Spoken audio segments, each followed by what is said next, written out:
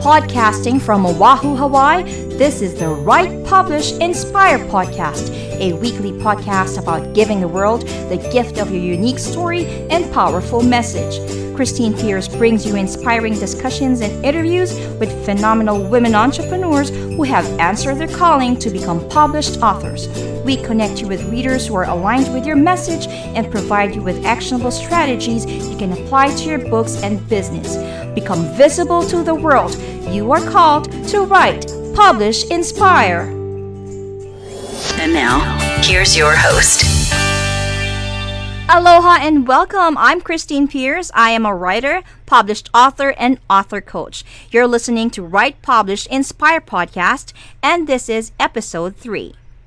Today we're talking about overcoming objections, defeating your top book writing hurdles. So let's get started. You know you need to do it. You've had it on your to-do list for years. Your own coach has told you time and again that this is the year you must get your book in print. And yet, nothing. It's not that you don't recognize the benefits or that you don't want to have a published book on your resume. You just struggle with it, and probably for the same reasons many other coaches resist publication. You don't have time. Here's a biggie. Everyone is busy. We all get that. But that's not a good excuse when it comes to growing your business. Rather than lamenting your lack of time, you should be prioritizing your day to accommodate important things like writing your book. Maybe that means getting up 30 minutes earlier for a focused, if short, writing stint every morning, or turning off the television after dinner so you can write, or even setting aside several hours each Sunday morning until your book is done. The point is, you must make this a priority. Block out the time in your calendar and treat that time as sacred. Pretend it's an appointment with your most important client and do not allow anything to get in the way of keeping it. You can't write. Many people claim they cannot write, yet when you look at their blogs, there are hundreds of posts. What it really means when someone says they can't write is that they don't like to. Luckily, you have plenty of options for overcoming this particular hurdle. Hire a ghostwriter, start with PLR or private label rights, repurpose your blog posts into a book, and if all else fails, speak. Use software such as Dragon Naturally Speaking or Simply Record using your favorite MP3 app and then have it transcribed.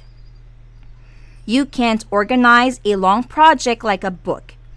Okay, so you're great with blog posts and you don't mind writing them, but the thought of writing an entire book makes you stare at your blank screen like a deer caught in the headlights of an oncoming car.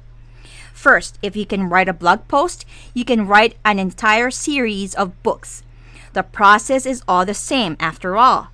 It's just putting words into sentences, sentences into paragraphs, and so on. But if you really feel you can't manage a long project, then an outline is going to be your best friend. Start with a broad overview of your project and then break it down by sections, then chapters. Make notes about what you'll cover in each, and then it's just a matter of filling in the blanks.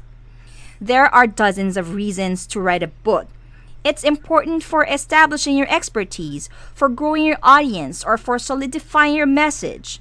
But none of that will happen if you don't actually write it. So it's time to get beyond your hurdles and get your book done. Remember, you are called to write, publish, inspire. Thanks for listening to the Write, Publish, Inspire podcast with Christine Pierce. Love this episode?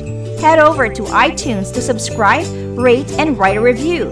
It's very much appreciated. Thank you so much. Be sure to visit ChristinePierce.com to join the conversation, access the show notes, and discover our fantastic bonus content. See you in the next episode. Aloha nui loa.